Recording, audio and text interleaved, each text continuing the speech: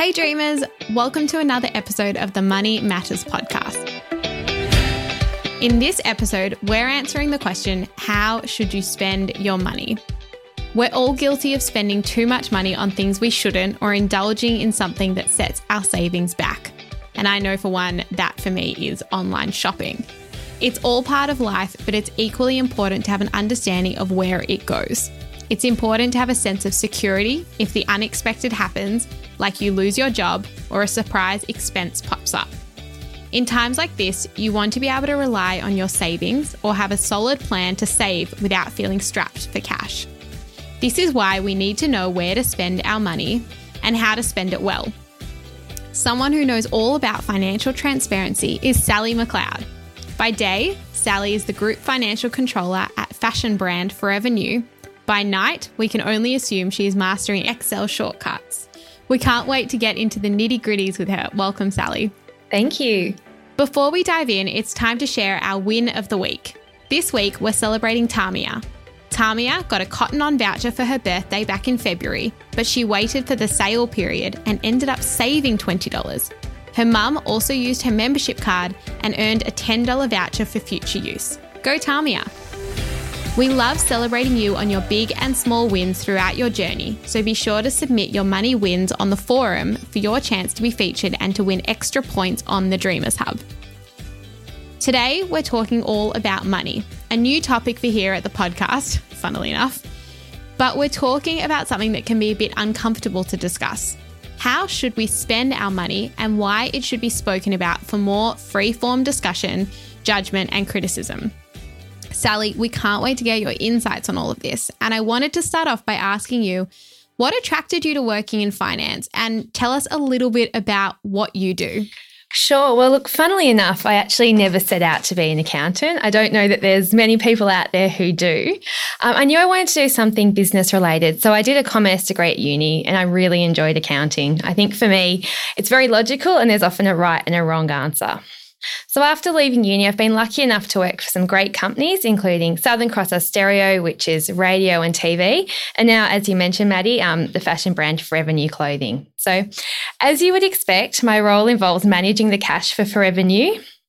I need to forecast what sales we think we're going to receive into our bank accounts and plan the payments that we're going to make out. So in addition, we look after the monthly financial results and work closely with our auditors in preparing financial statements. How fun does that sound? It actually, I mean, for me, it does sound really fun. I love this stuff. I'm learning. I can't say I'm not good at it because I think that means we're being negative to ourselves, but I actually find it really interesting. Maddie, from my dealings with you, I actually think you're very good at it and I think you need to give yourself a lot more credit. And to be honest with you, it's actually something that you can learn too. I don't think any of us are born with, great financial acumen. I think it's something that over time you can practice and you can get better at. Yeah, as someone who dropped maths at the end of year 10, I can tell you now it is definitely something that you can learn. In your day-to-day work, you must need to have a lot of transparency about where money is going, how it's coming in. And for me, as someone who taps and goes on my debit card all the time, do you think that transparency is something that we need to be worried about? And is it something we need to have in our lives? Oh, look, absolutely, Maddie. I think tap and go, it can often feel like it's fake money. You just tap your card and you actually don't really think about where it is. And, I know personally, I sometimes tap my card and I actually even forget to check the total transaction value of what I've just tapped to. It's so easy though. It's such a great convenience. So it's not something that you actually want to give up. When you think back just a few years ago, before we're in that largely cashless society that we are now, you had to have that cash in your wallet. So if you were trying to watch your money or you were trying to be careful and save, you could just take out $20 with you for an emergency and that would be fine. I think these days having all your money so available, it's so easy. And so I think that as a result of that, it becomes important to find other ways to manage our cash and make sure that we stay on top of what we're spending and make sure that we also keep ourselves accountable. So many things. So tell me, why is it important then that we understand where our money goes? Well, I think it's funny and it's surprising, I think, how much all of those little things can add up. So, this is an example that everyone's probably heard before, but you think about your daily coffee, and it's not something that I recommend anyone gives up, but, a daily coffee can be $5. I'll often have two, and there's $10. Over the course of a week, it's $50, $200 a month. And over the course of a year, that can be $2,400 on coffee, which is, when you think of it like that, is actually a lot. So I think knowing where your money goes, it actually gives you the ability to think about alternatives. So whether or not you make coffee at home, whether or not you just maybe have one coffee a day, or you buy a coffee machine that might cost a couple of $100s. So I think knowing where your money goes, I think it gives you the ability to actually make decisions and make choices about your money. So that you can actually plan and actually kind of meet those saving goals. I think when you do lose track, I think most people would actually be surprised going back and realising how much they actually do spend on those little things. I've noticed that, especially at the moment with the COVID-19 pandemic, how much I spend on like subscription services like Netflix, Stan, Amazon Prime, and now Binge. And I wish I wasn't addicted to TV shows on all of them. So as someone who sometimes goes on online shopping sprees and then avoids checking my bank account for a number of weeks because I'm too scared to see how much I spent, how can we get better at looking at our finances without feeling scared and overwhelmed? Yeah, look, it's a really good point, Maddie, because, it can feel really daunting when you think about all the expenses that you have up and all those bills. And when you see things online and you do want to buy them, it can be very, very tempting. So, look, one of the things that I recommend, and it can sound a bit boring, but is definitely setting a budget and setting savings goals and targets. Because I think when you set a goal, it makes something more tangible. So, it might be something like you want to buy a new video game or a new phone. It might be a holiday, or even, saving up for a car when you turn 18, whatever it might be. I think these things can kind of help keep you motivated if you know what you're saving your money for. I also think it's really important to actually have separate accounts for your savings and for your actual transaction stuff or your play money, because I think when it all sits in that one place, it is quite easy to overspend and to get tempted by those things that we all see in our emails and our apps. And it's very, very easy to just click on a button and have those online deliveries come to your door, which is always very exciting as well. Look, one thing I find helpful to try and keep the money separate is that as soon as you get some money, whether it be Centrelink benefits, part-time job, grandparents, money for birthdays, whatever it might be, put a certain portion away for saving as soon as you receive it. If it's hidden away, if it's put in that savings account that you can't access very easily, then you probably won't. And then you've got, I suppose, your other expenses, so your food and your bills and those things that you need to pay. But, it is also important that you have a portion available for your enjoyment as well. It's not all, life's meant to be fun. You don't want to kind of save everything and not actually be able to buy those things sometimes that you do really want to buy. All very helpful tips, and all tips that I should take on and put into action myself. One thing working in a large company like Forever New and in Austereo and the other major corporates that you've worked in, a company's expenditure is very different to that of an individual, and managing that. But in the context of a young carer, it's the same way in that the money that we earn isn't necessarily just for ourselves. And many, including myself when I was younger, used a good proportion of my income to help support my family. What is your advice for balancing this, and how can young carers feel more confident in managing their money and where it goes?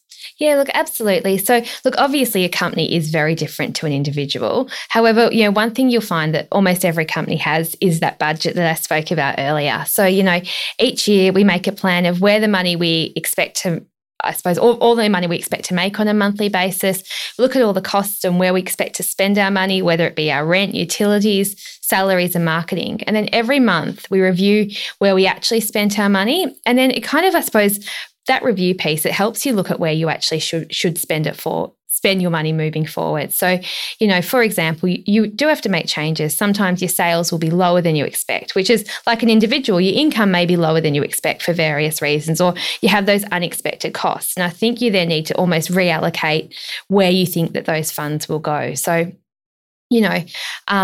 I think it's a case of, thinking about an individual, if we set a target that we might want to save $500, it's great to set out a plan as to how we can achieve it. So starting small. So start by looking at the income we think we're going to get on a monthly basis, whether it be those government benefits, and then thinking about those compulsory expenses. So as you mentioned, Maddie, there's, people may be really supporting their families in a really big way. So factoring in all those costs and things they might have to help out with, whether it be rent, utilities, things like personal phone bills, all of those things that will need to be spent, bringing them all into that one place.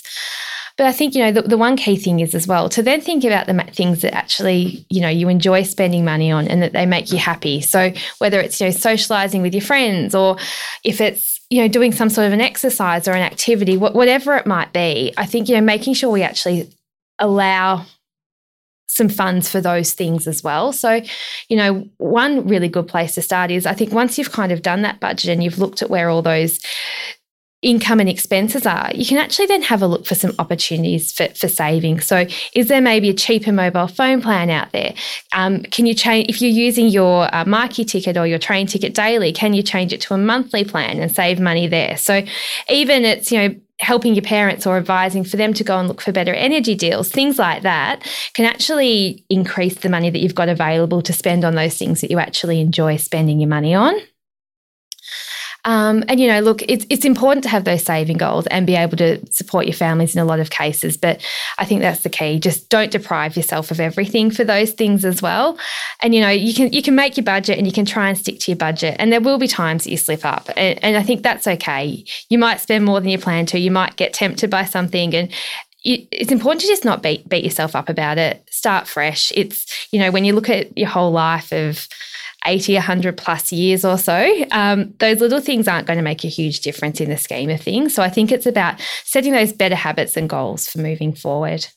I think I remember when I was younger, my parents regularly reviewing health insurance plans and trying to see if they could get better health insurance plans. So it's definitely something that as we grow up, we don't realize that once you book in or once you schedule in a electricity provider or an energy provider or a health insurance provider, you don't have to stick with them forever.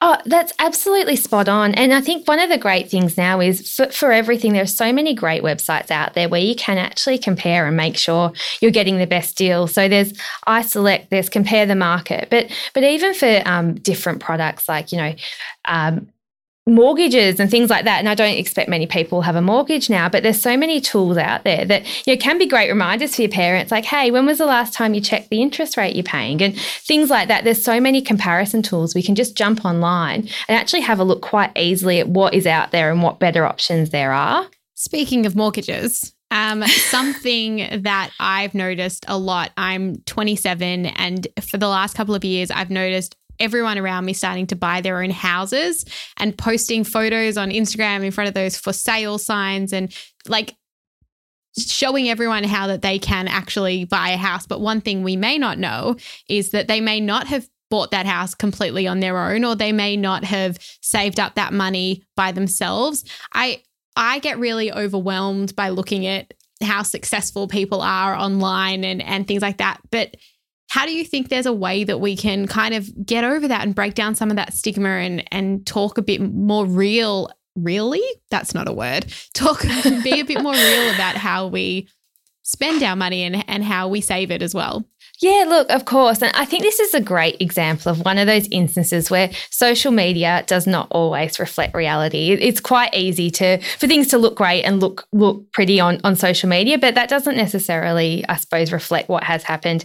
As you can mention, Maddie, there's so many instances where parents could have given money or supported, and often there's instances which people can really overstretch themselves to get mortgages and end up putting themselves into a really bad position. That's something that you don't want to do. You don't want to do either. I think, it's very easy to see these things and feel jealous or think that, these things completely seem unachievable to ourselves and that we'll never get there. But, the thing is, there's no timeline for these things. There's no timeline for buying a car or a house or going on that big Europe trip. Everybody has different priorities and focuses, and doing these things by the time you're 20, 30 or even 40, it's not a measure of success by any means. I think that, setting financial goals and deciding what matters to you is so important. So these may look very, very different to everybody. So you can set short-term and long-term financial goals that will help you to stay on track. So, for example, you might decide that by the time you turn 18, you want to buy a car. You can then look at how much money you reasonably think you can save in this time, and you can set yourself monthly saving targets that will hopefully make this goal seem a bit more achievable. If you want to say, I need $3,000 for a car in 2 years' time, that can sound like a lot, but if you're breaking it down on a monthly basis, it's actually probably not so bad.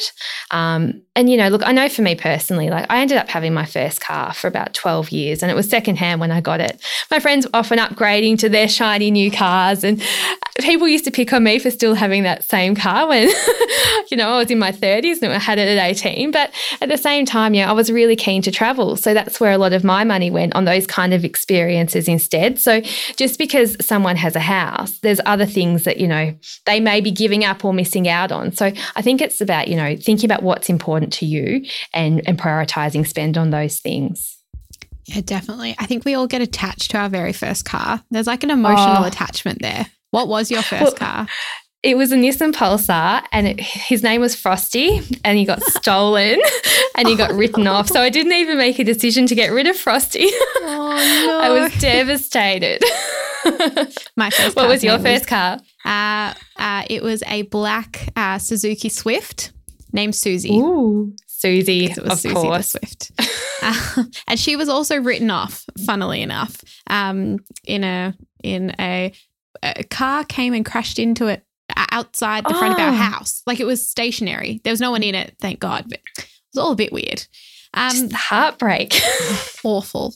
We've spoken a bit about budgets, a lot about budgets. Yes, and we've actually spoken about budgets in episode 3 of our podcast as well. So do you have any tools or advice for our young carers when it comes to tracking your expenses and spending? I'm thinking like really practical tips and tricks. Yeah, look, absolutely. So, look, there's a number of ways of doing it, and I think that it's a bit of trial and error to find out what works best for you. There's no, I suppose, one hard and fast rule that will work for everybody. So, if you're a bit of a nerd like me, you might like using a spreadsheet. And look, if you Google money tracker spreadsheet or personal budget spreadsheet, there are so many options out there, and they'll give you a template that kind of maps out the earnings that you expect to receive, and also prompt you to think about some of those expenses that you might have coming up. And it's funny, when you see it all in the one place, you'll likely surprise yourself with how much you spend on certain things. There's also heaps of great apps out there that can make managing your money just so much easier. And look, for me, a favourite of mine, it's a free app and it's called Pocketbook. So it's something that you can actually link it to all your bank accounts, and it automatically groups all your spending into different categories such as entertainment, meals, health, beauty, utilities, everything. So you can then set up a budget for each of these groups on a monthly basis. And, as you spend money, it will, in most instances, it will automatically recognise that it's meal or it's food. If not, you can go and change it and you can, I suppose, add it to suit the categories that work best for you. But, I think it's one of those great things that in real time, because it's linked to your bank account, you can see if you're overspending immediately and you can actually change those behaviours. And it's funny, you see a nice little pie chart of percentages of where all your money goes. And, seeing it like that, you think, wow, I can't believe I'm spending, 40% of my money on, beauty or whatever it might be. And I think it gives you that chance to really actually, I suppose, make changes. But I think one of those things is there are so many different things out there and different ways of doing it. I think it is really about coming down to what works best for you. And you might try the app and think this is really frustrating or it's too detailed. And you might then try and do something like different bank accounts. So you might have a bank account for your utilities. You might have or compulsory spending. You might have a bank account for your savings, and you might have a bank account for play money. So I think there's a number of different approaches, and I think it's about giving different things a go and finding out what works really well for you. So if you were speaking to your younger self about money, do you have any advice that you would give your younger self, either that you've learnt in your journey or advice or things that you've learnt in your job even?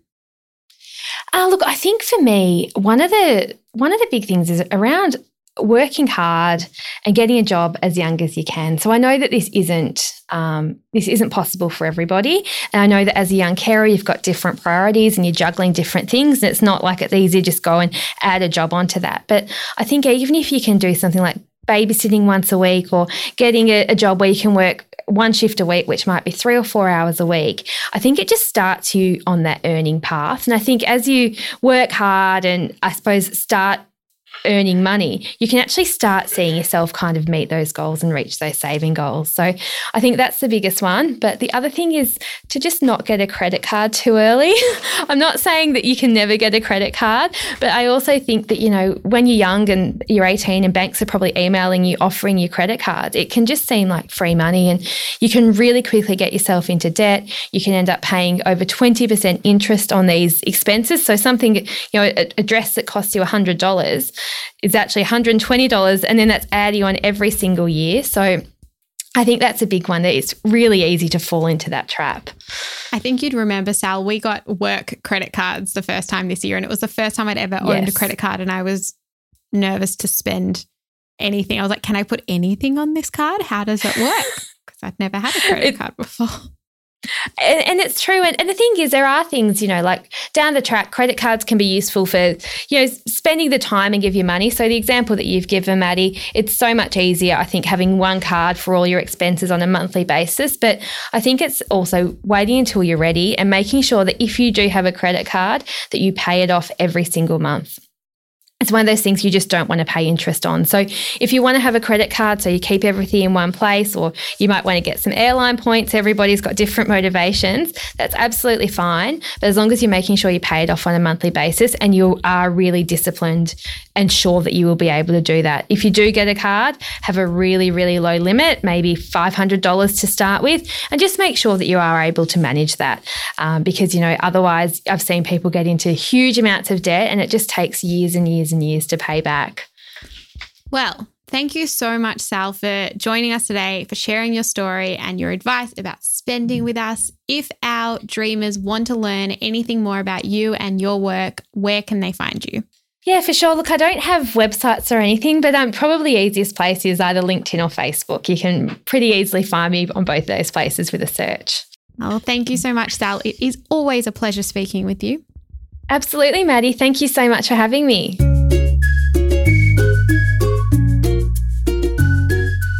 It's now time for Dreamer Diaries. Each week, we'll follow the lives of two young carers, James and Julie, as they navigate their own finances. James has a bad habit of tapping his card instead of getting cash out. It's quick, convenient, and during the COVID-19 pandemic, an extra precaution to mitigate the spread of disease. He's just been paid $300 from his job, but when he goes to check his account, his available funds are $80, while his account balance is $220. Stunned at how he's managed to spend so much, James decides to log onto his internet banking and see his spending. He makes a list of all of his spending habits, then groups them accordingly. He calculates that he has spent $20 on Netflix, $20 on transport, $50 on takeaway, $100 on bills, and $30 on games. He realises he's spending $50 on entertainment and $50 on eating. He also realises he has not put anything into his savings. He decides to create an Excel spreadsheet and track his spending for the future. He knows he can spend $40 at the supermarket on groceries and that the games he bought were a one-off treat. So moving forward, he decides to invest $40 into his savings each week. Julie's friends comment about how she's always in a new outfit. While they mean it in jest, she ponders if this is really the case. She does do quite a bit of online shopping, but she always buys everything on sale, so surely she's not spending that much, right? She decides to open her bank app and look at her expenditure last month. It says she spent $600 on shopping. How can that be right? She reviews her spending via her bank app and realises her sale purchases have indeed added up to $600. Wowee! That money could have gone towards her long-term savings for a house deposit for her sister and herself. Julie decides to make an appointment at her local bank to get some tips and ideas on how she can make her spending habits more visible so she can better track her spending and still buy clothes. She's also decided that rather than investing in lots of cheaper pieces, she'll buy 1 or 2 nice pieces every few months that will last. That's it for this episode. This week, I want to encourage you to create a budget. If you already have a budget, you can refine it with all the tips you've learned in episode 3 and 4 of the podcast. If you don't have a budget, you can find a template in the resources on this week's module. We can't wait to see what you do. See you next time.